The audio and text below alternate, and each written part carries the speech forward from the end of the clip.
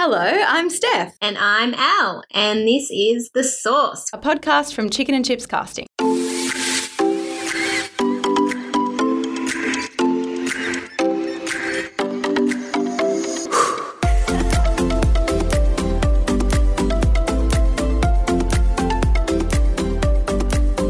We're bringing you conversations with people we love, talking about things we love and hate or feel strong feelings about. And it's all no BS. This episode of The Sauce is brought to you by We Audition. We are big fans of this platform, and we plug it relentlessly in workshops and with actors. We hear so often actors can't find a scene partner for their audition, and this is the immediate solution. It's a global platform that helps you find a scene partner on demand through video chat for rehearsals and self-tapes. Worldwide! So if you need an accent or just decide to tape at 2 a.m, We Audition is where you'll find someone. It also enables actors to meet casting directors, agents, and industry experts for one-on-ones through video chat. Sign up for a membership to access actors and industry professionals all around the world. You could also be a reader for other actors, which is a great way to continue practicing and playing with scenes. We're offering our listeners a 25% discount on your membership when you use the code SAUCE25. That's SAUCE25. Head to weaudition.com to sign up. SAUCE25 for your discount. Hi, Steph. Hello. Welcome. Welcome back. Oh, I'm here. To the office. Yeah. It's exciting. I'm here. This is my first day back. Yeah. This is the first recording we've had together in person. Well, this is the first time we've seen each other not on Zoom. In 3 months. It's been longer than that. Has it? Yeah. 100 days? Longer than 100 days. 4.5 months, I feel like it's been, since I've actually, It goes to show what seen Zoom means or does, because you forget that you haven't seen that human. Because I'm like, I feel like I've seen you because I speak to you all the time. But holy shit, 4.5 months. That'd be the longest we've ever gone apart. Yeah. In 9-10 years. Yes, definitely. Holy shit. Aside from, that's the longest. Okay. Here we were very COVID safe. We didn't even hug each other. I know. I'm not sure how that. Weird. But I know, it's just weird, isn't it? Because it's not even an impulse anymore. I don't even. The impulse is actually to move away from someone. Yeah, even though we're locked in this tiny sound booth together. Yeah, we were very COVID safe, but here we are in a sound booth. Hey, but it's got the meterage, so we're good. Yeah. Here we are. So what's your sauce this week, Steph, which I'm dreading? Oh, yes. Yeah, my sauce is going to really fuck your week. I can't wait. After much deliberation, I have joined TikTok as the oldest member of TikTok, and I am really quite sad that I didn't do it sooner, even though I have absolutely fuck all idea about how the thing works. I am just so... Addicted? No, I'm not addicted yet, but I'm so excited because it's quite clever. It's a very clever platform. And all of these people probably listening being like, oh, fuck, I've been on TikTok for years. Definitely. I mean, I'm almost 33. I must be the oldest person using it, surely. I hope so, in a way. I hope so. But I've had people messaging me, like when I was doing that video diary when I was locked in quarantine with Ziggy. People were messaging me being like, you should start TikTok. That's what you should do. So now, TikTok must be the new stories. Is that right? Yeah. Is that why they're saying that? Well, I think so, yeah. It's just the video content. And also because you get far more reach than what you would get on Instagram. Oh, here we go. So if we're talking about numbers and people seeing shit, okay, I'm not going to get all nerdy with my social media knowledge, but I like to see I like to see numbers, and I like to look at what content is good and what people find helpful, and because I don't want to be putting fucking shit on our Instagram if people are like, I don't want to look at this. But I'll put it on TikTok because it seems like there are billions of people on TikTok that just want to look at fucking shit all day. It seems that no piece of content is too bad to upload to TikTok. So do you know what that means for me? Heaps of content. Heaps of content, no filter. Oh my God. And I think what's important for everyone to know is the reason this fucks my week is because Steph's going to make me sign up for it. No. I'm not going to make you sign up for an account against your own will. But she's going to make me go on TikTok. Yeah. Yeah, that's even worse. Because I am nothing without you. See, this is how I get her. I'm in trouble. Yeah, so the first... I haven't even figured out Instagram. I know. It's a really... But maybe this is your calling. Maybe you can start afresh on TikTok and maybe TikTok will be your thing. Also, when I sent Al the email saying, yeah, we're going to go on TikTok... I threw my computer in the bin. I didn't hear from her for a week. No. The first thing she wrote back was, look, I'm sure that you realise the amount of anxiety that this is causing me, but I get it. Yeah. And I was like, I could see the excitement in your email too. You were really, really excited about this. And I was like, oh, I felt sick. I mean, let's be honest. There's nothing much that has excited me in the last sort of 18 months, really, has there? But TikTok did it for you, yeah. It really got me going there for a second. Yeah. Anyway, so watch this space, guys, and watch Al be shit at social media again. Nah, you'll feature on it and it'll be all good because I'll just manage it and it'll be fine. Then I don't know where I am. I don't get to have any control over my presence on the internet. No, absolutely no chance. You just sign this waiver here in perpetuity for no fee. Wow. I love this deal. It's a good deal for you. Okay. So our handle is... for the listeners and to Al, at Chicken and Chips Casting. It existed. Of all the billions of people, no one is a Chicken and Chips Casting. So why would they be? Very unique we are.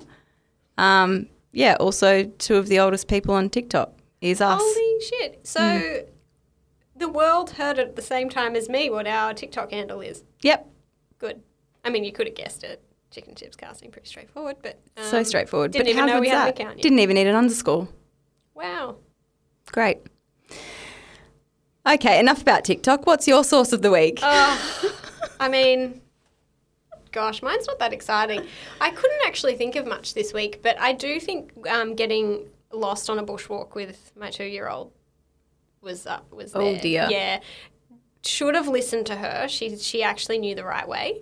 Oh. And I didn't trust her because she doesn't know the difference between yellow and orange. So I was like... No, kid. We're not going that way. Next minute, we've walked a lot further than usual and we've ended up at a different lookout. And I was like, oh, how do I get back to the other one? Then we went real schlepping into some gullies and bush bashing. She ended up with leeches. Wow. I really, yeah. You really went bush. She was solid though. She walked for an hour and a half, didn't whinge, and she just went with the flow. Mm-hmm. Sung some songs along the way, and I made it back. And then when we finally got back to the original intersection that I got wrong, she stood there and looked at me and was like, this way. And I was like, yeah.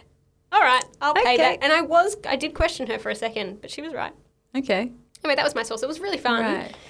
Right. My question was going to be, did you get to the point where you were where you were panicking that you didn't know that you'd find home? Well... No, I didn't get to panic. I got to we might have to turn back, and my only panic was I didn't bring enough snacks. And we all know Riley, she's the snack queen. She's the snack queen. And we'd already eaten the snacks, and then I was like, oh, but now I'm going in a different direction, so what happens if I have to turn back and do all of that in reverse, and I don't have any more snacks? And it was getting to lunchtime, and I was like, oh no. Fuck, this kid's going to eat me alive in the bush. That's what it comes to. And here we found her, eaten alive by her own toddler. Who's now gnawing on her own arm. Anyway, it was fun. It was an adventure, and I should have given her more credit. Turns out she's got a lot of resilience for bush bashing too. Yeah.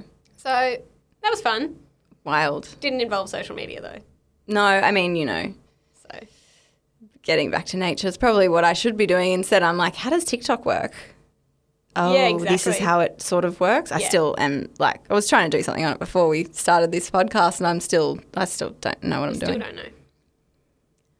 Okay. Anyway, I'll come back next week with some more tips on that. Yeah, and probably everyone's TikTok, feed. Is it a feed? Yeah, it's a feed. It's just like a never-ending spiral of videos. But Sounds like the a dangerous thing place for with you. it, yeah, the thing with it is that the algorithm is insane. Like if you look at one thing that you might be mildly interested in, you just get into a rabbit warren of all things that you're interested in. It just knows you based on that one video, right? So like, We can really come undone if you end up watching a video that you didn't mean to watch. well, you can, but I think it's based on the amount of like seconds that you watch it. So if you hover over it for too then long, you yeah, move it can really fuck you. You might end up with some I don't know what gnarly shits on TikTok. I haven't been down that rabbit warren very far yet, but I'm sure that there's some fucked up shit on there that I don't wish to see in my feed. I mean, I've looked at some weird stuff. I've looked at that. Anyway, I think also it's just it's like one of those brain numbing things of like when you scroll through Netflix and try and figure out something to watch, but you're just like scrolling through this endless feed of videos by people that You don't know. and also some of them, I shit you not, are the most terrible thing I've ever seen. But like people don't give a shit. They're just putting shit up there. And there's thousands of people that are watching it. Like literally thousands of people watching these shittest quality videos Good God. with people who are not actors. Well, I don't like- think it's not intended for No, actors, no, right? but like people who are doing like Oh, performances. performances in character that just someone should tell them no, stop. Because shit. fuck knows what's going to happen to those TikTok videos in the future and where they're This going is to what go. I don't like about Hey, it. but we're not putting out anything dumb. Okay, well, we'll see. Strategy. There'll be one All right, well, imminently. digressing, today's guest, we love. We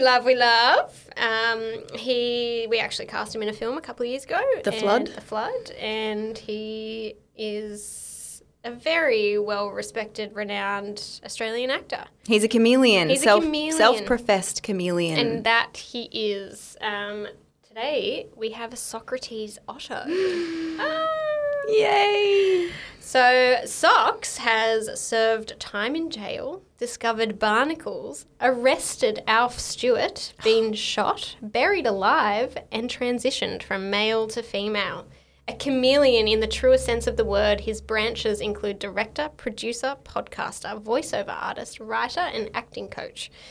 He was awarded the 2020 Broadway Award for Best Actor in a Play for his role as Silver Vaccaro in the Australian premiere of Tennessee Williams' Baby Doll, where he took off his shirt and used a riding crop to devastating means. He is part of the ensemble for William Zappa's 9-hour The Iliad out loud and can speak fluent Greek because he is Greek Yes. heritage. He directed digital series Homespun and both theatrical production and virtual adaptation of The Hope Song, which examines real-life stories about mental health. He is writing a hybrid memoir and about bullying aimed for secondary school readers, and it contains many 80s pop culture references that balance the traumas depicted. Can't wait for that. Yes. Such an insightful chat. Very insightful for everybody. Yeah. Beautiful man. Yeah. We touched on everything from mental health. We went deep real quick. We started deep. Yeah. Mental health, anxiety, trauma through childhood to his Finding oneself again. Yeah. His inner child came out. Yeah, study of self, which we talked about with Anthony Mindel. Yeah. And His tips on audition prep and his graduating actor tips as well. yeah, because it is coming up to grad season, so we did touch on a bit of advice for grads in this ever-changing world. So let's get into it.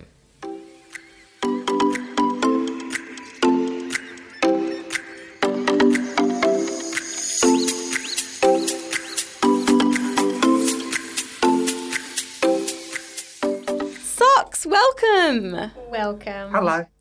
Thank you for Hello, my joining two favourite us. ladies.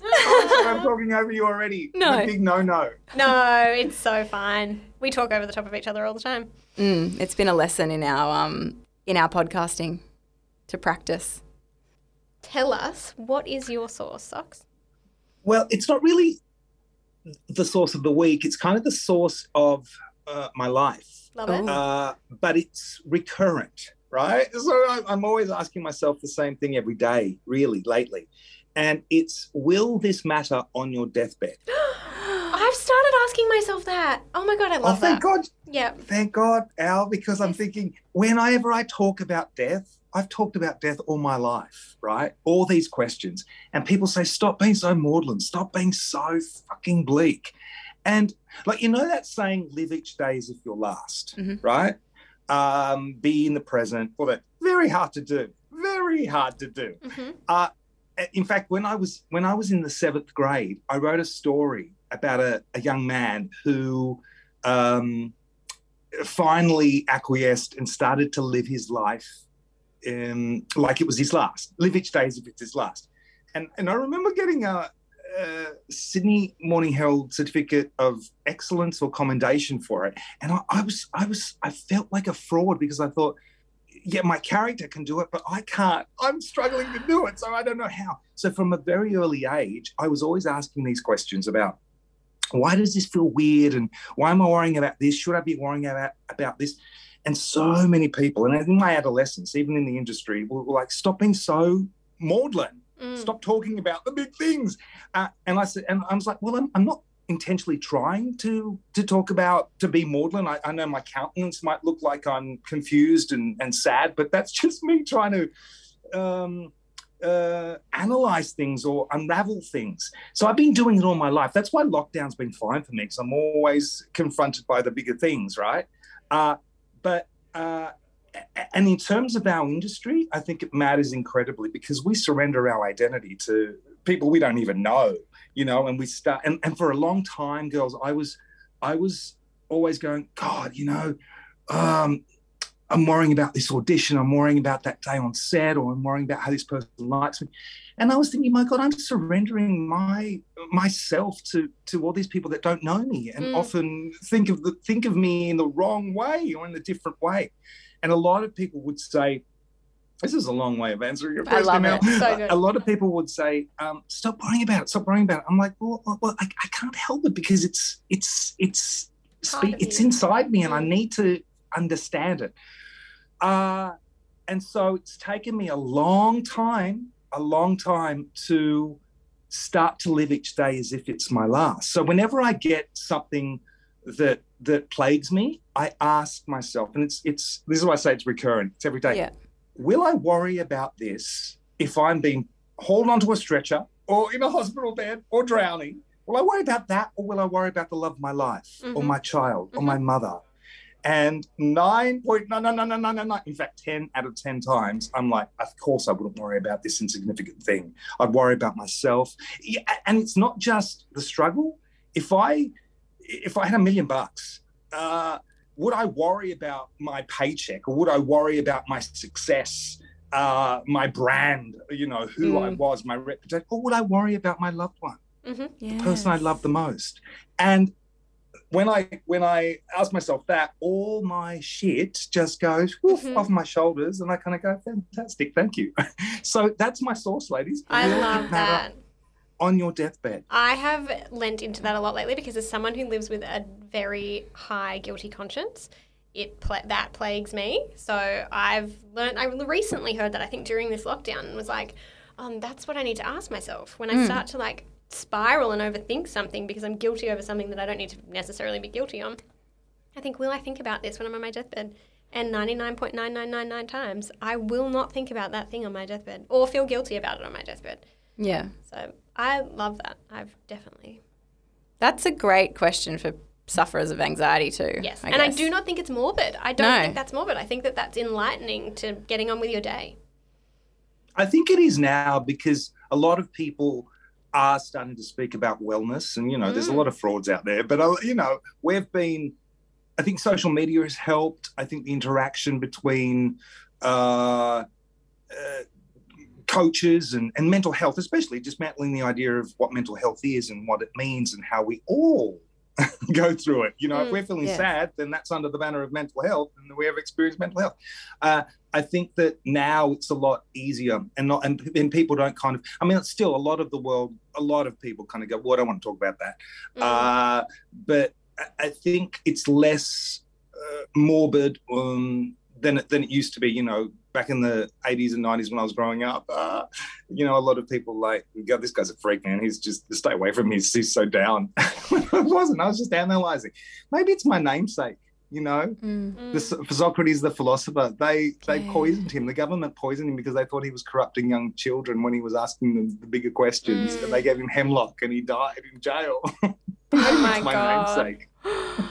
That is heavy. Oh my God. But I think but we had no, it's not really we, but the access to information back then was not as profound, it was not as, you know, big as it is now. You know, we can access, you don't really, you know, if you can't afford to see a psychologist, you can access a lot of information online that's practical and can really help, right? So, yeah, I mean, I don't know. It's interesting to talk about mental health in that way. Yeah, different time. We're more open now about it too. You know, people talk about that every day. It's just it's really normalized now. Whereas back then it was seen as a real, taboo topic, and particularly I think for men as well, not talking about problems and being seen as the, you know, breadwinner and strong male figure, masculine. You know. I think that conversation is really changing now. I totally agree. And I love that. I don't know if it's as normalised as we'd want it to be. I think there's still a lot of fear.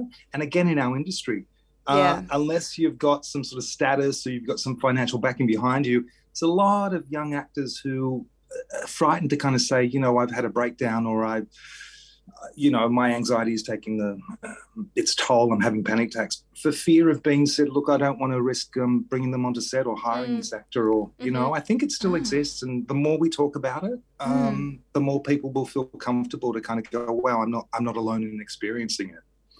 Interesting. I must live very naively then, because I'm very used to talking about this. And I kind of assume that it's normal that everyone lives with anxiety.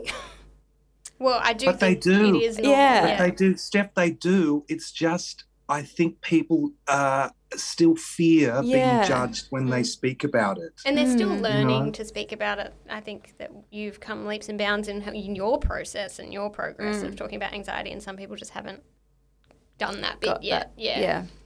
Everyone's still learning at their pace. Mm-hmm.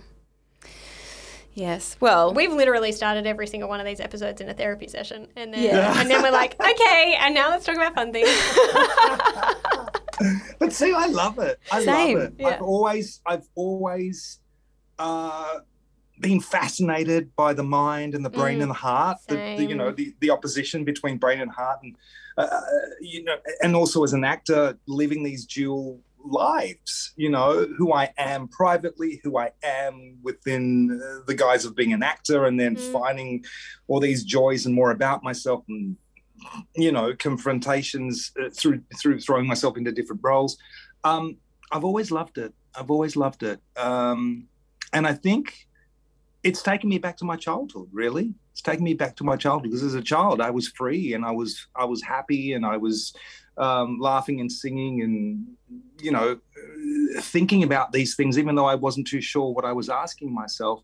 And I wasn't scared to, until my contemporaries or my family, the community, was saying, hush up, little boy, you're speaking out of line. And I was ostracized for doing so. But now I've come full circle. So, you know, I'm mid-40s now, and I feel like that kid again, because I'm free and I'm able to talk about and incorporate it into all my work.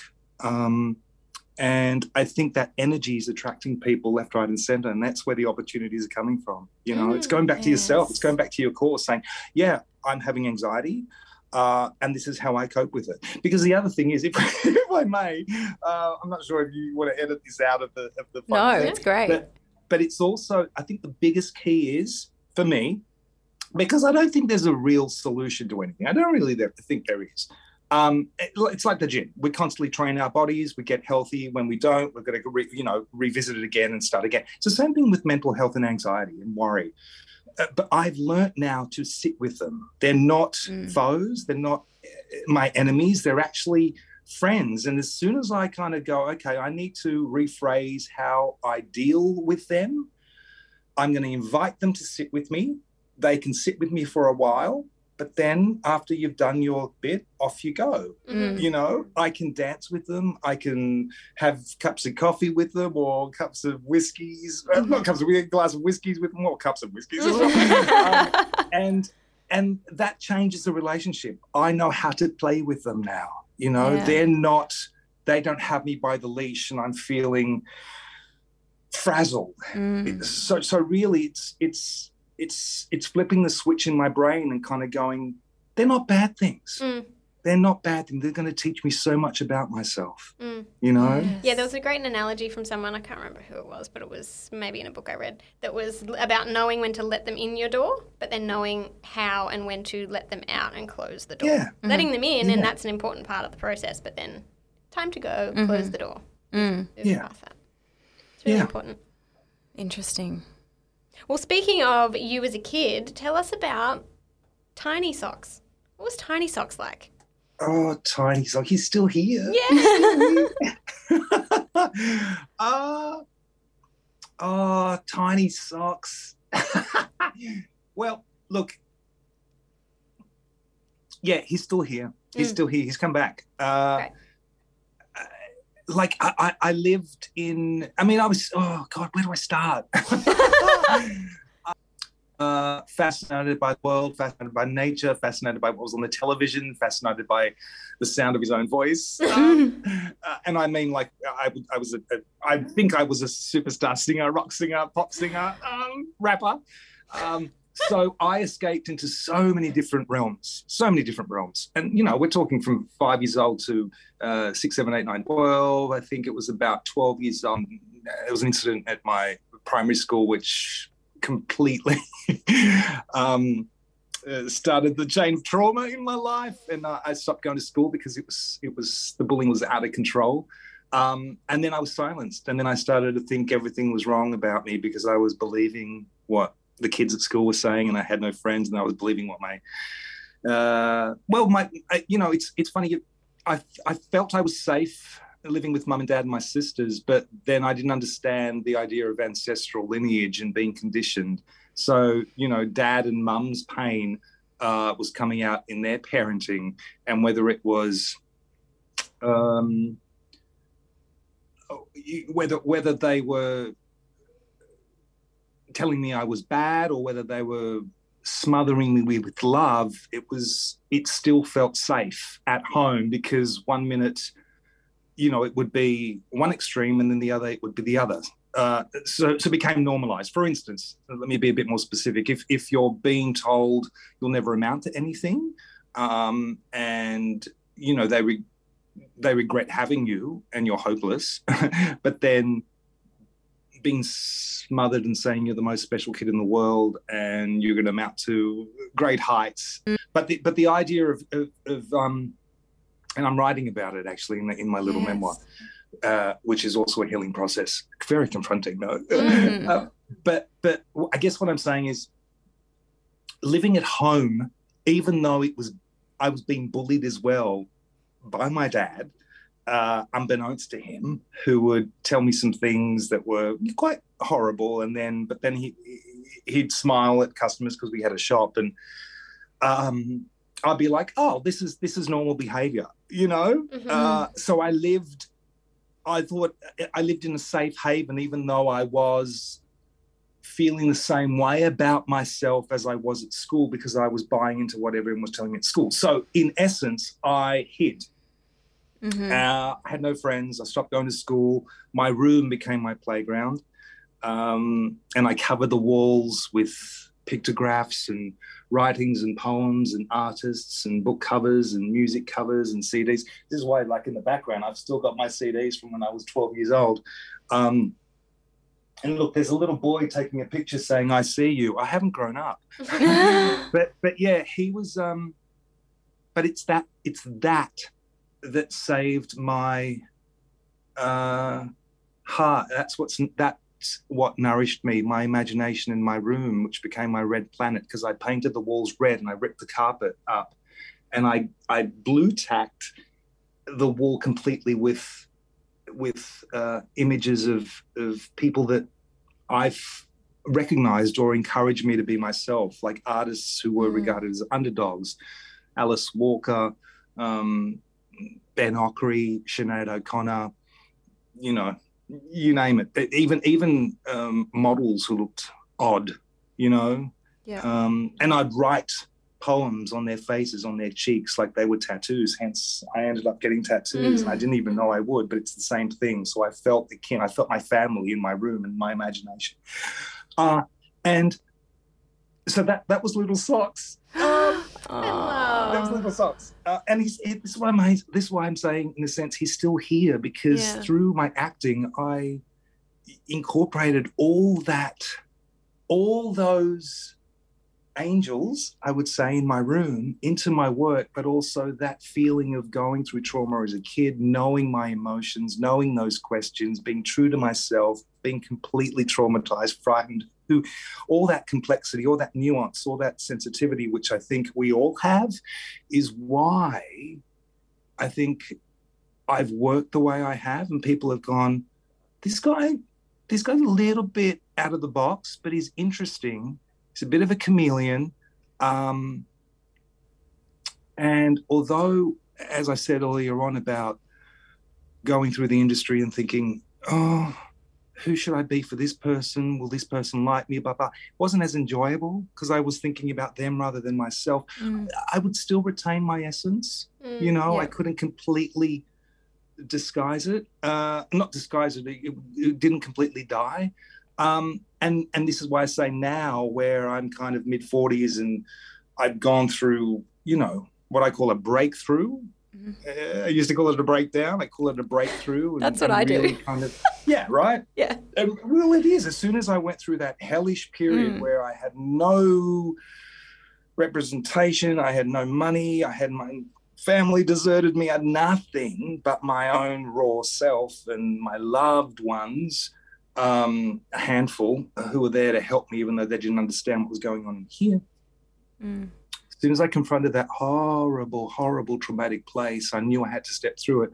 Everything began to heal, and I began to return to myself and thinking, fuck, you're incredible. You know, you're actually incredible. What a resilient man to go through what you've done, what you've been through, to go through and achieve what you've done on your own back. Yes. You know? But also just the reason I say I'm incredible and I love myself is because my conscience was always dictating.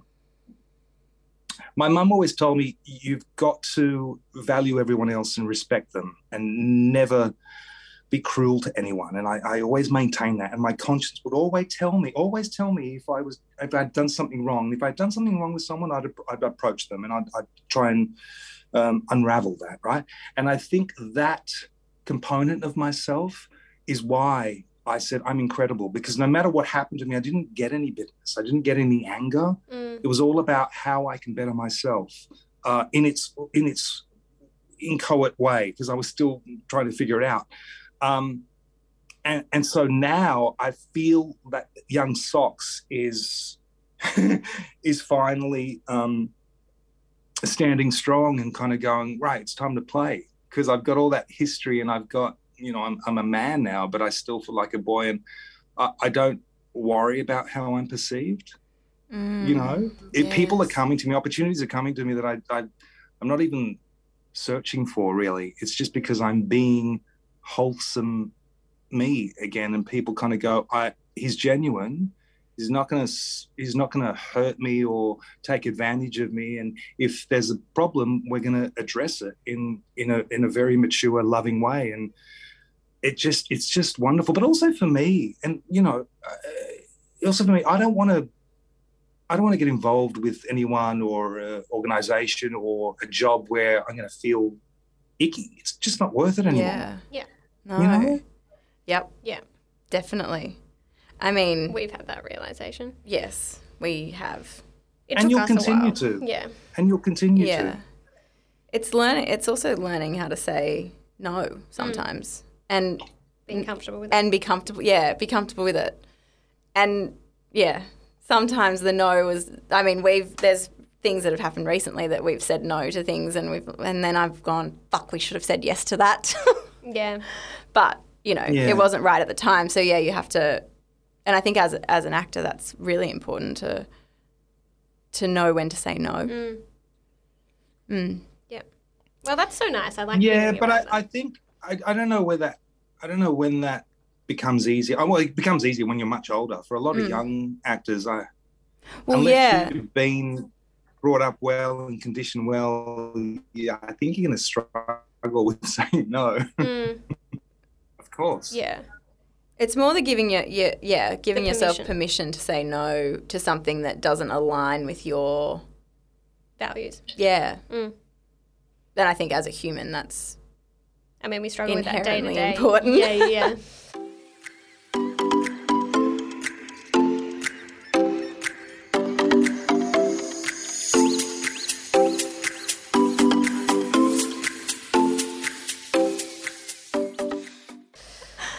So then, as little Socks, who pinned a wide breadth of things across his walls and made a room of many inspiring things, how did you land on acting? Well, it was because I was watching things like The Karate Kid, Oh, gosh. and Stand By Me, and a film called Powder. And I saw all these underdogs on camera, even E.T. And I went, oh, man, they're telling me I'm okay. They're telling me I'm okay. I'm not alone. And I thought, I want to do that too.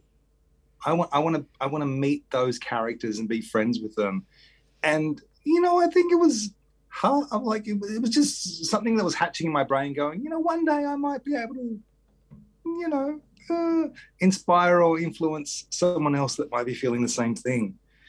But it's so odd because everything was saying don't do it, a Greek boy, odd looking, never saw anyone like me on telly, on the soaps that I was growing up loving. In fact, loving Prisoner. Well, mind you, that was a show about women in jail. But all those shows, Richmond Hill and Neighbours and,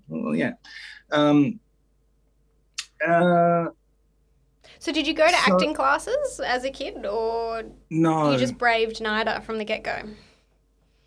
Well, I went to an acting college. It was the Actors College of Theatre and Television before it got rebranded. And I think they were awarding scholarships at the time. And it was just an advert in a newspaper. And I went in. I can't remember if I auditioned. I must have auditioned. And one of my tutors, Ross Hall, you always go back to your teacher that said something good to you. Yes. And I remember Ross said to me once, if you really want to make a go of this, then I suggest you go to the three schools, WAPA, NIDA, or VCA. At the time, they were the three premier acting institutions in the country. And I said, really? He goes, yeah. I'm like, fuck, okay, I'll audition. So naive. Again, I didn't grow up. I had aspirations personally. I wanted to sort of be a rapper. I wanted to be a singer. I wanted to be like the kids in Stand By Me and have friends like that. But the world was telling me the opposite. My family was telling me the opposite. My friends at school, the teachers, I was getting good grades, but they were telling me the opposite. The media was telling me the opposite. Multiculturalism was telling me the opposite. So anyway, I went to the NIDA audition, and I auditioned with Shakespeare because I loved reading Shakespeare. Because I went to university after high school, and I did 4 years in creative writing and literature because I loved reading. Hence, my red planet of books and writings and artists all over my walls. But I got into NIDA, and It's amazing. I remember Jennifer Hagen called me and said, yes, we'll take you on. And I was working in a bookstore at the time in Bondi Beach, and I was just kind of spellbound, thinking, how? They don't even know I've got tattoos all over my body. Right? So when I went in and they saw them, they said, what the fuck are you doing? So instantly again, because at the time, tattoos were seen as dodgy. And they said, well, you're not going to fucking work. Oh, that's so interesting. And another way of everyone going, you're a little bit of a freak. Who is this guy? He's Greek, he's got tattoos, but not many people had I don't think there were many people that got in, I'm covered. I was covered in tattoos at the time. I mean, I'm not head to toe covered now, but, in comparison to a lot of people. But I was as studious as fuck, because for me, those 3 years were my career. Yeah. There was no guarantee. In fact, there was evidence that I wasn't going to work after I graduated. So I put everything into my NIDA training. And I think, again, that's why I learnt so much there, got the respect from the teachers, and ended up getting a job in my third year. And my first couple of jobs were naked. So I was showing my tattoos left, right and centre. That's amazing. Yeah. Wild. This is what I mean. So it's funny. You might think you know what's coming, but you never do, No. You never do. That's why it's important not to buy into the noise all the time, because the noise doesn't know what it's talking about either. The stories. Interesting. So coming out of NIDA, when was it? 2000? Yeah, the Olympics year. The Olympics year. Who was in your... We performed at the Sydney Opera House for our graduation piece. Who was in your graduating year? Genevieve O'Reilly. Yep. Amy McKenna. Sean Hall. Oh, yeah. Ryan Gibson. Oh, wow. Henry Nixon. Ryan Henry. Peter Sargent. Not many people have gone on, I think, to be enormous. Not enormous. I mean, enormous, but not necessarily continue working. The year above us and the year below us, there were a lot of people have flourished, but we were also quite complacent because we were praised a lot. Our year was praised a lot, and I think people got, they thought they were going to survive out there or become famous pretty quickly, but it didn't happen to a lot of us. Praised by who? The teachers or? Yeah. So the year above us and the year below, a lot of people being culled and saying, you're not very good, or you're disruptive, or you're all rogues. But with us, it was like, they're a very good bunch. They're a great bunch, and there's some real diamonds in there. And I think the kids in my year, complacency was there.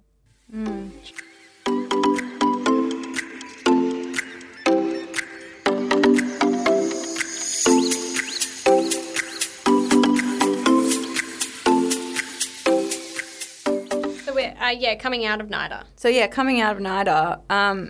I guess this, it's probably this is a long-standing question, but what have you noticed, or what have you sort of learnt, A, about the audition process, and B, about your approach? So obviously NIDA back then, I'm not sure they didn't do much screen. They didn't do much screen acting from... No. So how did you develop that part of your craft? Not having much input from going to drama school in that area. It was terrifying. It's so terrifying. It was, I think, 2 weeks at the end of our course in the third year where we got shuffled off to the ABC to do some workshops, and then had a week of TV scenes with a camera in front of us. It was absolutely terrifying. It was a whole different world. And we were like, why haven't we experienced this before in 3 years? Oh, it doesn't matter. It's, everything you've learned you can take with you onto the films.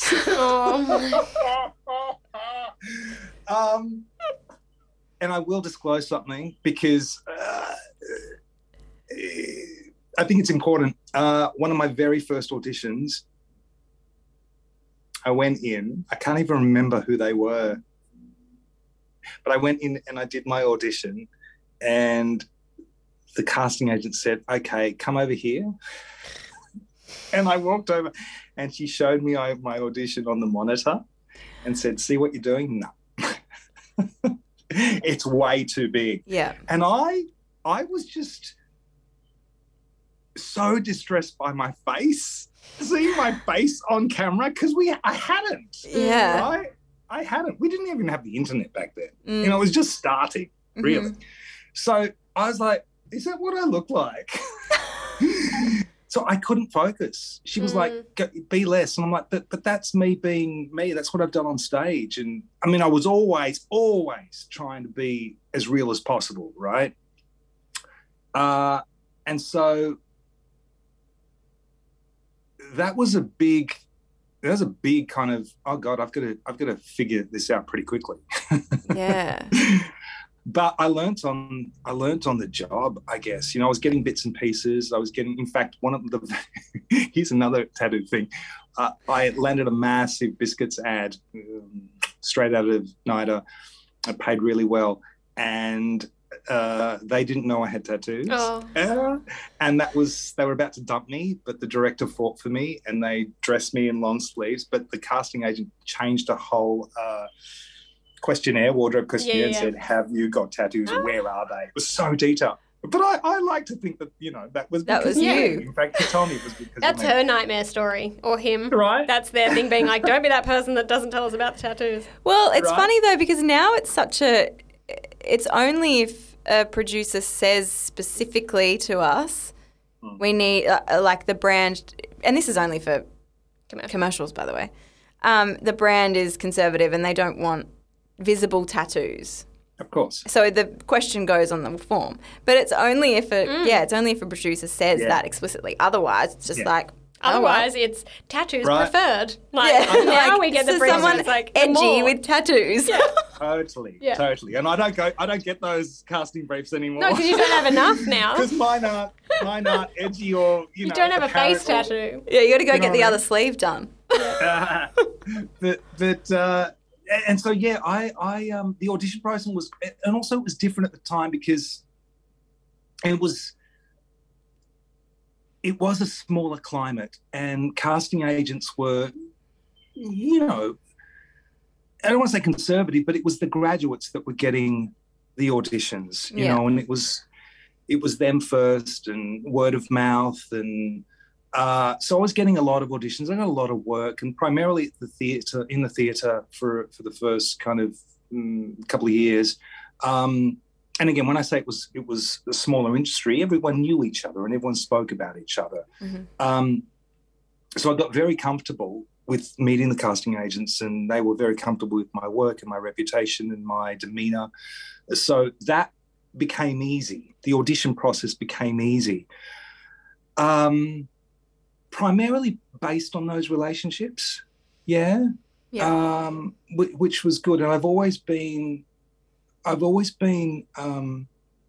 think I've always been easy to get along with. So that was in my favour. But I didn't understand just how important the business side of the industry is. It's something, again, that people didn't teach us. I always thought your talent would get you the next job, So while I was working for the better part of, 15, 20 years, I was always thinking, oh, great, it's my talent. But I didn't understand that it was also the networking, which I didn't really get, I didn't really know what that was. I was just being myself, but I know that there was a whole different side that I was not privy to. And had I known about it, and it's not sort of compromising yourself, it's just being attuned to, for instance, what a producer wants and why it's not personal, and it's all about money, and it's all about, there's a lot of puppet masters in the business and what they want. So as soon as you learn all that, and it becomes less personal, and you know how to have those business type conversations. And I guess I learned that from being a director and a producer myself, and a casting agent myself and an acting coach, Yes. Then I kind of went, this is how, sitting on your side of things, it's a fascinating undertaking, and I totally respect it and love it. In fact, I think I'd make a very good casting agent. So if you need good to know. Good pitch. Right? I love it. Yeah. If you need a little support handler or a receptionist on the side, because it's fascinating. It really is fascinating, and I get the process from the other side. What was the second part of your question, Steph?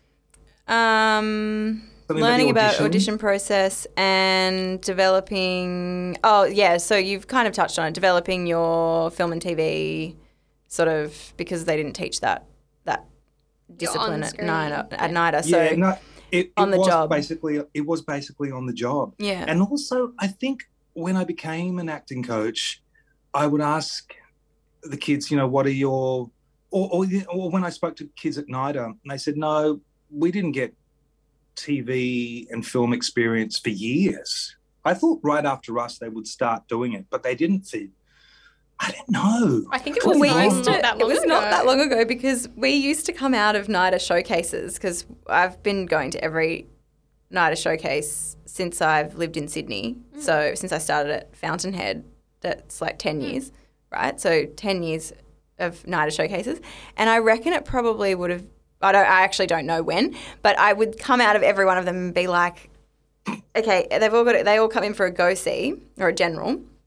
Everyone comes in for a general, and the actors would perform their theatre piece from their showcase in the audition room that we'd already seen on stage, but they didn't choose a film or TV scene or adapt anything to be screen friendly. So it was very theatrical and but we'd already seen it. And it was only recently that we started watching grad showcases where you'd watch the screen and then the stage bit. The screen pops down and you watch the showreel piece, and and that's when it started. So I want to say it was when we launched Chicken and Chips, maybe 6 years ago, or maybe just before. Yeah. It's still recent. It's which so is recent. Mind-boggling. It's crazy, right? Because it was when there was a changeover of the head of drama or the head of the program. I think so. Yeah.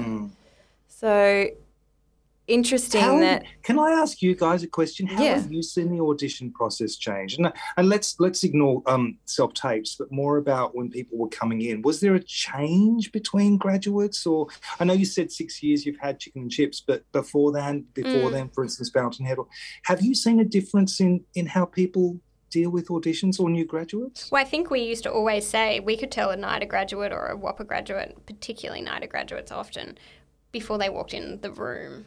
It was just there was a way they held themselves, or it was a way that they analysed a piece of text and a piece of script that it was very it was far more complicated than it needed to be, I think, and there was a lot of pressure, and it was very like... The audition was the be-all and end-all. Yeah, it was very intense, and you could just immediately be like, oh, you're a grad, like...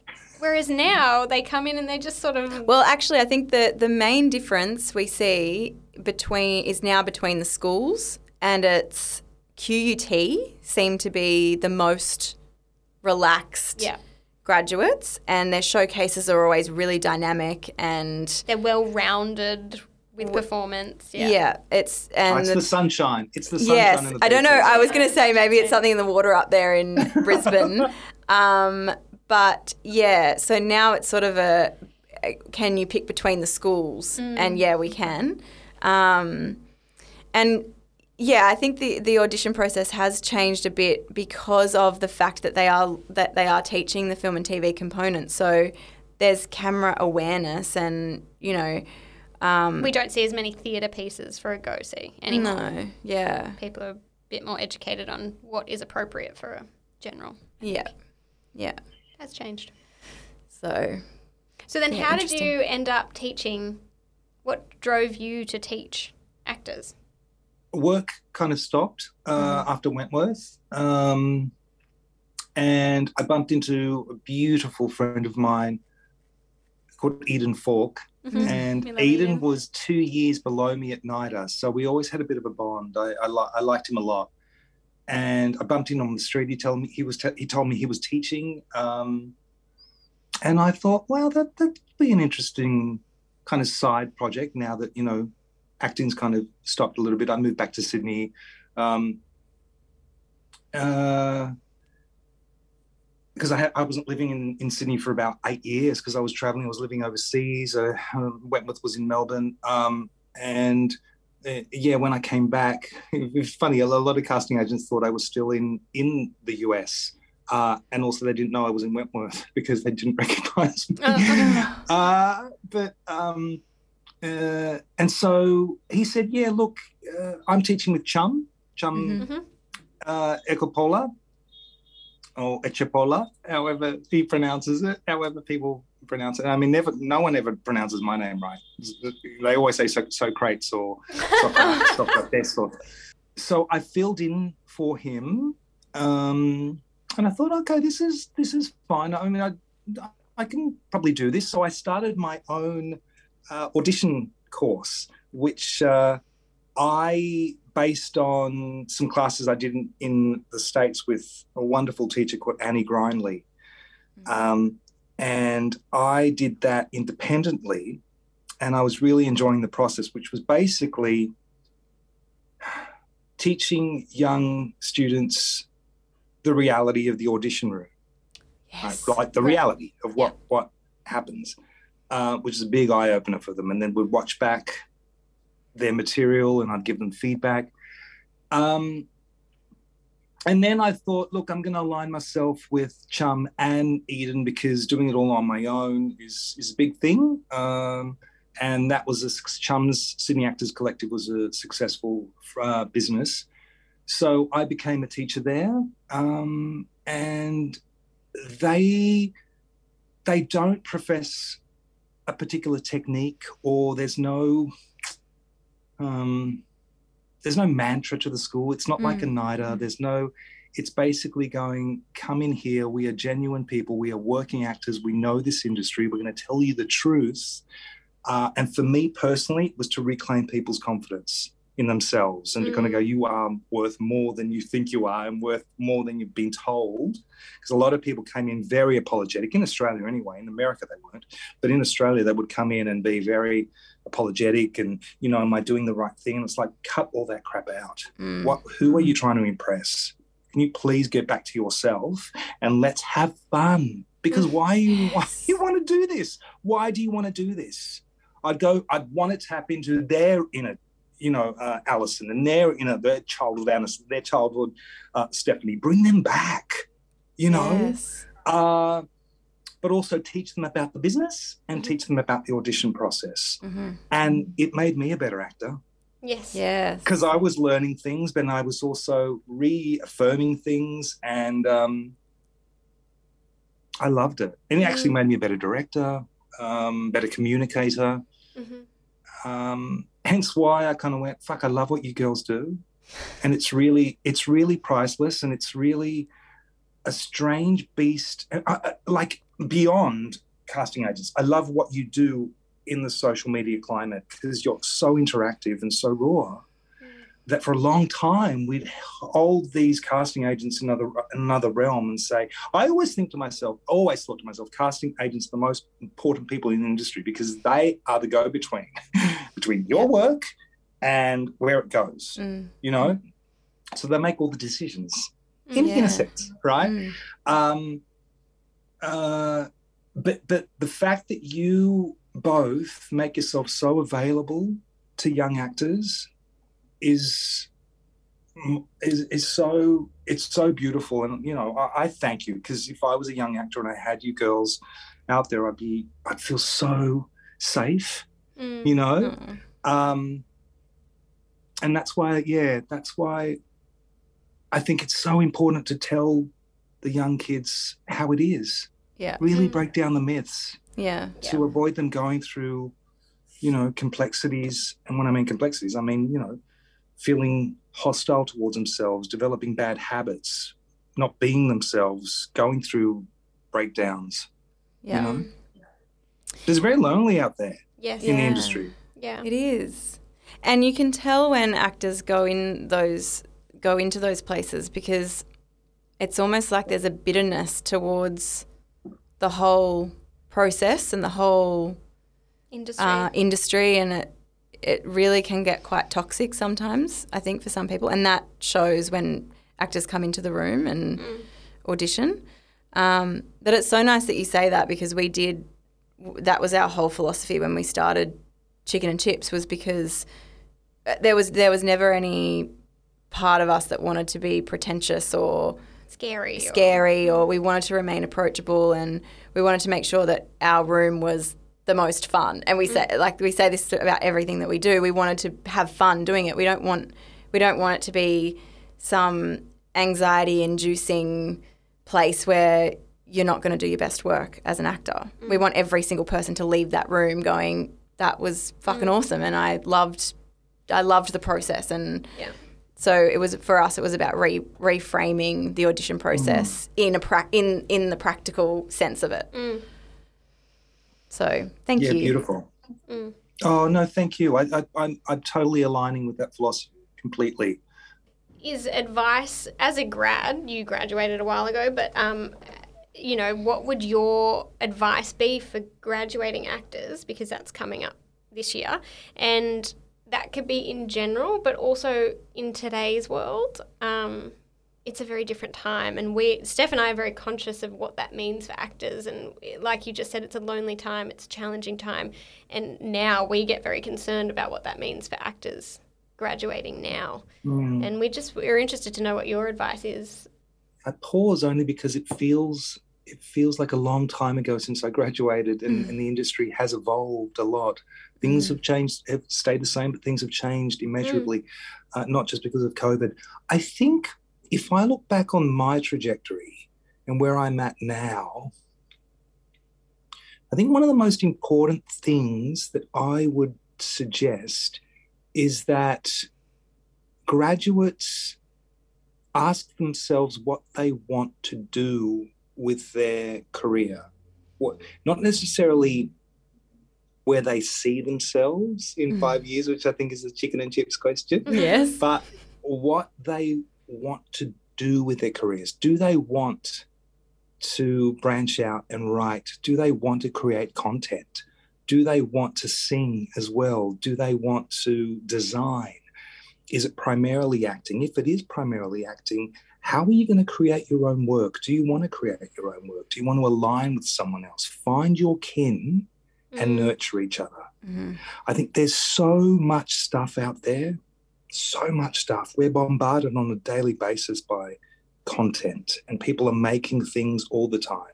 Yep. So don't be overwhelmed by that, but just find your kin and ask yourselves, or ask yourself, if you live with a kin in your brain, you've got a few thousand friends in your brain, ask them, what is it you want to do? And do it. I've had a lot of students going, just sticking on the acting path, and I'm thinking, you're a talented dancer. Look at the things you post on Instagram. Oh my God. If I was searching for someone that was a dancer, I'd go straight to you. You're incredible. Yeah. Why don't you make videos of that, or sell yourself in that way? Or you love it, right? Yes, I do, she said. So why don't you explore that side of things as well? I think that's great advice, because I do think that, like you were saying before, is that actors come out of grad school and you can get complacent, and I don't think a lot of graduating actors really consider how much more work they should and can be doing to better their career, whether that's for an acting role or diversifying. I think all. Well, it's also just leaning into what you're good at as well. Yeah. And knowing what you're good at, and knowing that you're good enough, to be able to explore different facets of the creative industry if you've got different hats that you can put on at different times. Yep. I totally agree. And I used to say, man, I've been lucky in my career, but I work my fucking ass off. I worked my fucking ass off because, as I mentioned at NIDA, I thought my career was over with the next job. So I was told all my life, you don't belong in the industry. So every job I went into, I thought it was going to be my last one. I gave it all, right? And whether I ended up in the job or whether I was on the cutting room floor, whatever, But I have been working for, I think, since 2000, and it's only when hitting my mid-40s, the work has kind of petered out, is when I've returned to the stuff that I've always wanted to do, but never, like when I went to university and studied creative writing. I mean, I kind of went, I don't know why I'm doing this. It's not going to, I'm not going to end up being an English teacher or whatever like that. I just love the writing aspect of it. So I've now, and, according to my tax return girls and Centrelink, I'm on the poverty line. So it's not like I'm resting in cash and comfortable, but I'm very grateful I got a roof over my head. But I am now writing several things and I am loving it. And it doesn't matter if it doesn't see the light of day. Of course, I want it to realize, but the process is so engaging and stimulating that even though it's not directly related to acting, it's intrinsic. They help each other, or collaborating with someone on their project, so I've got the time to do that, but it's also going back to saying, fuck, I have these talents that I've never really nurtured because I follow this acting career. And it was great, has been great, but fuck, I'm enjoying it so much more now because I'm kind of put it there and I'm giving all my energy or equal amounts of energy to all these other things that I didn't kind of nurture, and now it's all orbiting around me and I feel like I'm so much more complete, I guess, as a creative, or so much more fulfilled, better at my job as well. I have less hang-ups than I did on a TV set or in an audition room or in collaborating with people. It comes back to that whole idea of the source. It's like, will it matter in my deathbed? And I'm so grateful to be doing what I'm doing here at this moment because there's no guarantee it's gonna continue tomorrow. That's why I give my all and I'm very present in the moment, and it's so fulfilling. Yeah, interesting. It's good. Yeah, I mean, it's good to have another focus too. If you're, as you said before, when Wentworth finished and you were not working as much as an actor, you were able to teach and now you're able to write, and it gives you another focus, but it's still in the creative field. It's not like you're, making coffees or whatever, It's still stimulating the creative muscle. There were many days when I thought, look, it'll be easier if I go and making coffee or get a job working in a library or in a greenhouse. Yeah, there's nothing wrong with any of those things, but it's more just that when you're in a creative industry and you're working in one of, in a hospitality job to pay your bills, you're not stimulating creativity, Yes. It's the muscle. Yeah. It's creative. Anyway, that's an actor question that comes up a lot is, I'm not getting any work and I'm miserable and blah, blah, or whatever. And it seems like they're just sort of going through the motions and waiting for doors to open and not really practicing that creativity. Yeah. Yeah, it's tricky, isn't it? Because you think, God, if I don't make myself available, then I might lose out on something. It's hard. Yeah. So we cast you as Miller in The Flood. Was that 20? That would have been 2019. Must have or been. 20? Yeah, it would have been 2019, surely. Felt like 20 years ago. Pre 2000s. Yeah, I know. So long ago. When was The Flood? Would have been 2019. I can't remember. Oh no, Yeah. maybe you did you shoot it just before the outbreak?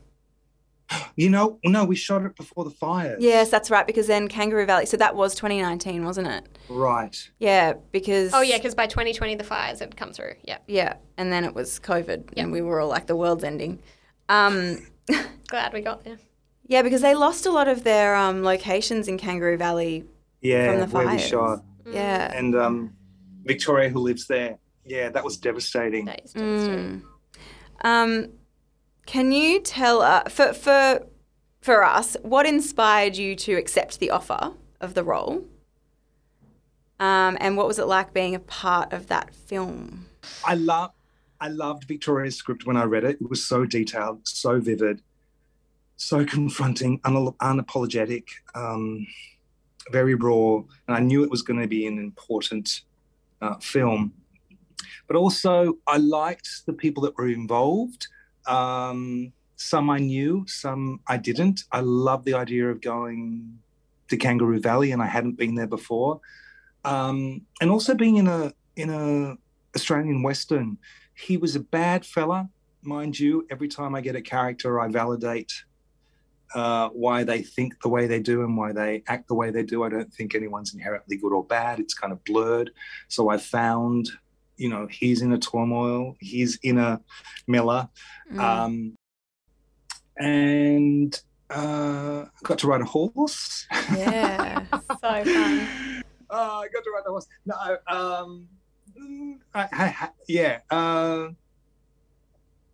so it was a no-brainer. I was like, yeah, absolutely. Yeah.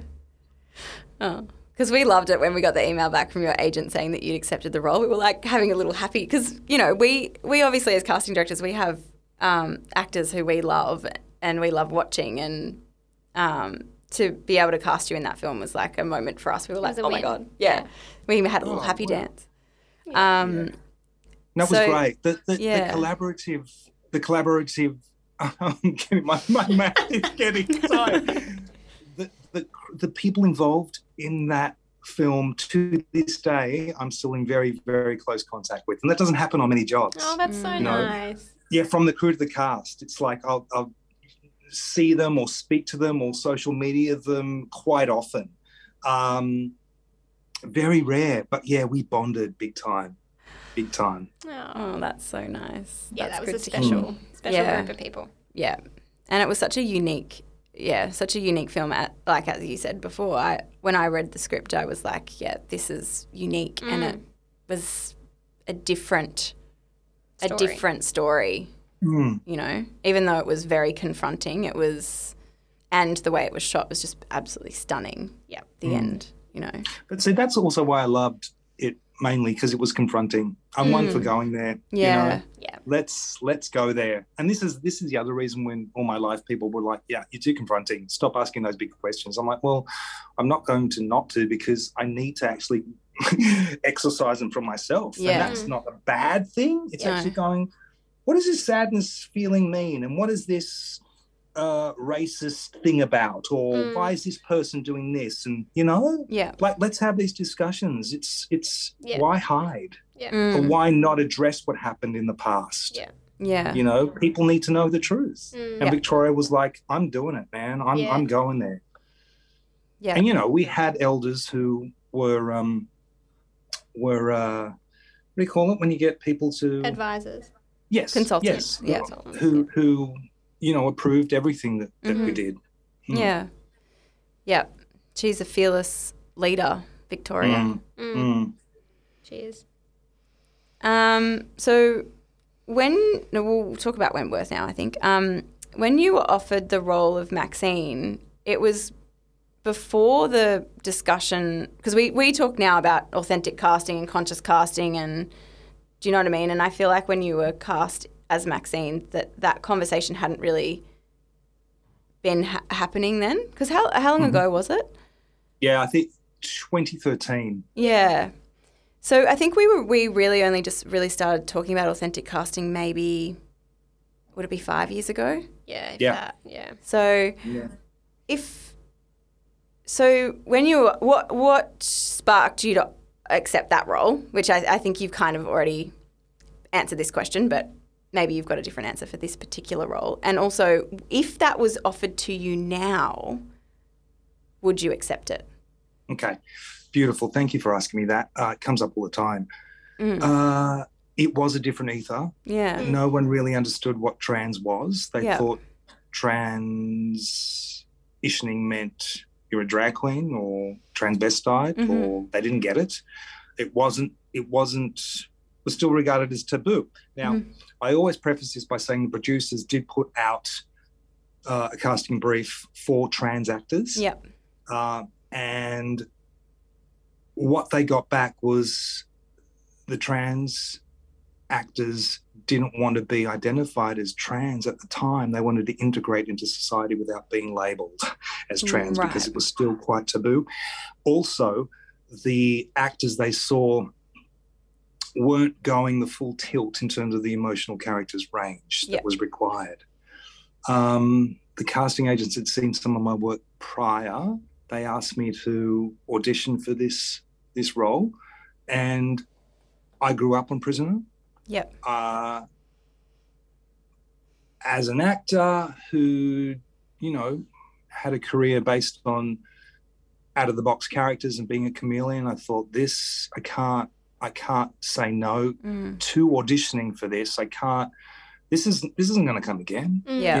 To play a woman in a show, and I think it had just begun, so it didn't have the reverberation it has now. But for me, I was just thinking more about the character, going, this is going to be pretty special to do because, again, part of what I think makes Sox unique is that he questions everything. And all my life, I was questioning people's brain versus their heart, their identities. So for me, the soul doesn't have a gender. And when Maxine came to me, I didn't think of Maxine as a woman. I didn't think of Maxine as a man. I thought of Maxine as a soul who was crying out for love, for someone to see their soul, right? So I had two beautiful friends, Tabra Pathel and Yvonne Strahovski, who helped me with the hair and makeup. I was living in the States. And I put down the audition and they responded and said, we love what you did. And I couldn't believe it because, again, it was like, wow, they like the interpretation I've done of this character. And I put a lot of my own self into Maxine. Yeah. So I never, ever thought of Maxine as a woman, right? As a man. I've just said that. And I think that's why the character resonated so much and still does to this day. So there was no backlash. There was no backlash during the Wentworth period. Through the show, a lot of people were still kind of going, well, they'll see me on the street and say, yo, you played the transvestite. I said, no, I need to educate you. It's not transvestite. It's not a transvestite character. So yes, okay. So when I'd see people down the street, or when they'd see me down the street, say, you play the transvestite. I said, no, it's a transgender character. And so, 2016, I think when did Me Too happen? Because around Me Too, that people started to... That could be 2018 or something. That was 17, okay. 20. Yeah. But anyway, it wasn't that long ago. It was deep into Wentworth when the dialogue started happening around the world about what transgender meant. I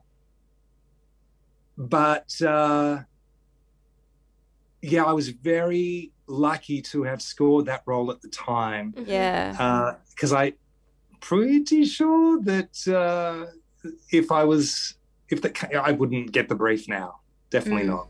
Mind you, the brief also was someone that looks unambiguously like a male because they've just recently transitioned, so I fit the brief physically as well, and did a lot of research on, body and what happens with hormones and, the voice box and how that doesn't change if you transition at a later part of your life. So it was all, I was ticking all those boxes. But for me, it was all about the soul, right? The heart of the character. But yeah, no, I wouldn't. I think these days the idea of authentic and diverse casting is fantastic. And people do get quite cross if you don't get a real deaf person or a real blind person or a real trans person in a role these days. And I get it, you know. What do you guys think about that?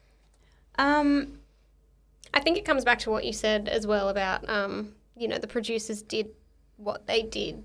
I think there's it's a bigger conversation to be had about the right person for a right role, and there's a lot of things that weigh into that. Authentically ticking boxes, like you're saying, of what's the right time in a transition process and the story, and there's so many components to it. Yeah, I think but we're big advocates on authentic casting. Yeah, but it is difficult because those people from marginalised backgrounds are generally the ones who don't have the opportunities, they may not have the resources to study drama or do classes or go to NIDA or whatever it is. So the platform for those people was not there. So I think for us, we're advocates of trying to uncover these people who do want to act and be able to give them a grassroots level training, even if it's just getting them in for auditions or having them self-tape or, just putting them through those paces, and even helping them to the extent of giving them some tips on where to go and study or where to go to class or whatever it is, just to be able to open the doors that were not necessarily opened before. And also now I think we're getting more stories being written for, people from minority groups, and I think that role on Wentworth was definitely one of a kind. And it has sparked more stories like that, and more characters to be represented like Maxine, So, yeah, I think it's a really interesting space that we're living in casting now, because we've been so lucky to see so many changes in casting in the last 12 or so years that I've been doing it. And I feel like the rapid change in the last 12 years has been insanely rapid and going at high speed, because up until then it was sort of just like kind of plain and beige, wasn't it? There's still a long way to go, obviously, but I just think the conversations being had and the actual action being taken, particularly in the last 5 to 10 years, has been astronomical from what we've experienced with the scripts that we've been given and what we've been able to do with our casting. Yeah. Love that. I love that. It. Thank you. So we're just going to do some fun rapid fire questions now. And this is where we round it out. Bam, bam, bam. Okay. And it's just one word or short sentence answer for each. What's your most irrational fear? Heights, like bungee jumping. Me too. I hate heights. I get tingles on my feet every time I see a picture or something on TV. Tingles on my feet. I'm like, no. I get the feeling in my heart where my heart drops into my stomach when I see someone standing on the edge of something or... Yeah. Nah. Have you been on the Big Dipper? Or what is it called, the Big Dipper? The ride where they go, you're up and it takes you up, the drop, and then the giant drop. And that's where I get the heart thing. I've never been on that. Right. I'd spew. I'd pass out probably. I wouldn't be able to get on it. I'd cry. No, I'll hold your hand next time. Okay, have to conquer it. Because I've done that one, the bungee jumping thing and the cliff thing. No. Nah. What about you? Al, what's yours? Probably elevators, lifts. Oh, getting stuck? Yeah, I used to be really, really claustrophobic. Yeah. Now I'm not so bad, but I definitely don't trust them. I don't trust them. And if they're one of those slow elevators that take too long to get to the level, I start to panic. And then if the doors are really slow at opening, I'm like, oh, this is the end. You guys make the perfect couple then. You're claustrophobic about tight spaces, then you out in the open. Heights going, nah. Not for me. Not for me, thank you. Into a box. All right. What do you have the least amount of filter about? The least amount of filter. I don't know if this is going to be a coherent answer to that. But like talking about 80s pop music and singing the songs and not being ashamed about all that, the trivia. Mm-hmm. Like I can go on about 80s music and sing the songs and yeah. That's so good. That's a bit dumb, isn't it? No, that's great, because then that leads me into, well, then what's your walk-on song? My walk-on song? Yeah. Oh, Baby I Don't Care by Transvision Vamp. I don't know it. Can you sing a bit? I don't know. It's so specific. No, but it's the Wild Thing riff. Da-na, da-na, da-na. And she goes, baby, I don't care. I love it. Google it. It's fantastic. Okay. Wendy James, Transvision Vamp. Baby, Okay. I don't care. All right. We'll be playing that in the office after. Brilliant. Please do. You're going to love it. I guarantee. I bet we will. I love 80s music. Okay. 89 that was, 1989. 89. Ooh, it's on the cusp. Mm-hmm. Best music, best year in pop music, 1989. 87, 88, 89. What, hey, Yeah. Stop pointing. What year were you girls born? 88. 88. Oh my God. That's fantastic. You were born, Belinda Carlisle released Heaven is a Place on Earth in 1988. Yes. Right? Yeah. I love that song. Yeah. Yes. So, okay. That's okay. Great. Carry on. What is the best advice you've ever been given? If you can't change it, it's not worth worrying about. Good. Yeah. If you can't change it, it's not worth worrying about. Mm-hmm. And if you've got one foot in the future and one in the past, how are you supposed to piss in the present? So good. I'll put that on a meme. We'll put that on a meme, on an inspiring meme. Yeah. Beautiful music in the background. Yeah. All right, and we ask everyone, who would you cast as yourself in a film about your life? Who would I cast? Well, there's a hard... You'd think Socks would have a simple answer, right? A film about my life. I don't know why Michael Shannon came to my mind. Do you know Michael Shannon, the American? No. He is just like one of my favorite actors. But then I thought, it's like, well, no, that's like, there's no way. But I would love Michael Shannon. No, there's no limit. There's no limit here. There's no limits. The limit does not exist. Oh, I know that guy. Yeah. Okay, love it. He's stunning, but like it'd be impossible. And No, there are no. You can access anyone. Yeah. right. No limits. Look, well, he came to my mind for some reason. There's got to be some connection there. So I'd say Michael Shannon. There you go. Love it. Great. Who would play the role? Who would play your role? Well, didn't we do each other's? We've done this. So I've done yours as Kristen Ritter. Yeah, Kristen Ritter. For Steph. Who's Kristen Ritter? She played the girlfriend. Did you watch Breaking Bad? No. And who is she? What superhero? Jessica Jones. Jessica Jones. Marvel's Jessica Jones. Is it Marvel or DC? I always get them very confused. It's probably going to offend heaps of people. Not Breaking Bad fella's wife, his girlfriend. No. Jesse Pinkman's girlfriend. Jesse Pinkman's girlfriend. She dies of a heroin overdose. Oh yes, I can see the resemblance now. But I used to have a blunt fringe, so it used to make way more sense when I said that, and people would be like, "Yeah, Kristen Ritter." Right. Yeah, it might be different now. What about you, Al? I don't know. Who did we say for me? We said Emma Stone, didn't we? No, Emma Stone. Yeah, didn't we? Okay, maybe Emma Stone. Or was it Emma Watson? Maybe it was Emma Watson. It was one of the Emmas. One of the Emmas. I think maybe it was Emma yes. Watson. Yes. Emma Watson. Yes. Emma Watson. The American. No, there's two Emma Watsons. Emma Watson, the British. Harry Potter. So not who's the one that played Breaking the Waves? That Emily. Oh, is it Emma? Have you seen Breaking the Waves? No, I don't think so. Can you please watch that? Yes. Breaking the Waves. On the list immediately.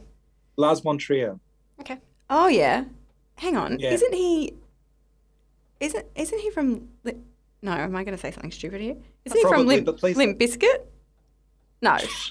That's Well, you- Lars. I did say something. Yeah, you stupid. went ahead and Lars. said it anyway. Oh, I love it. Can actually that be the Oh, teaser of this shit, this is the podcast? teaser.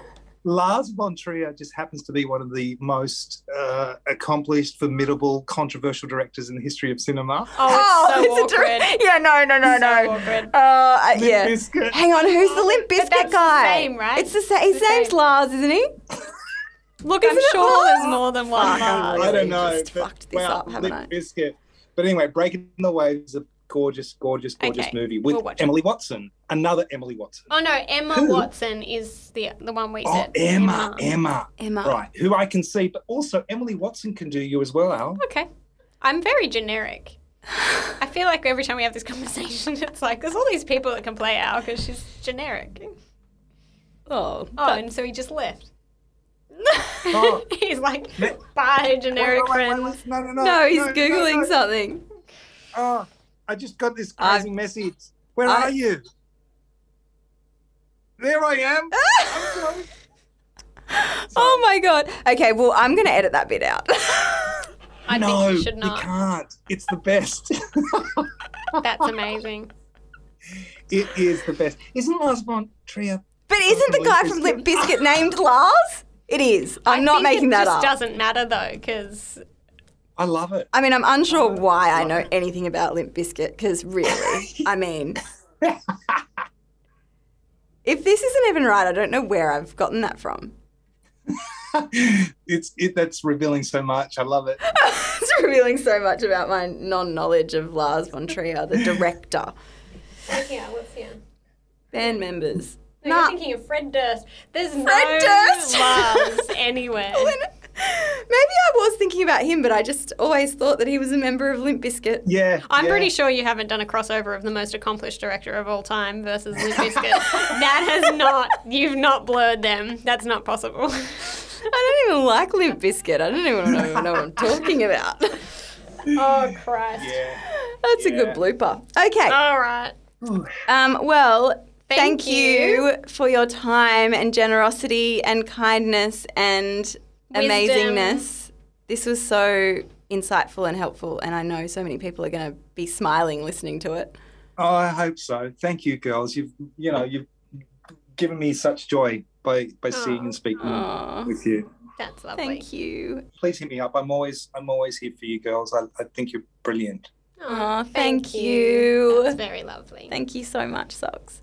We Mwah. love. See you soon. Bye. Bye. Thank you.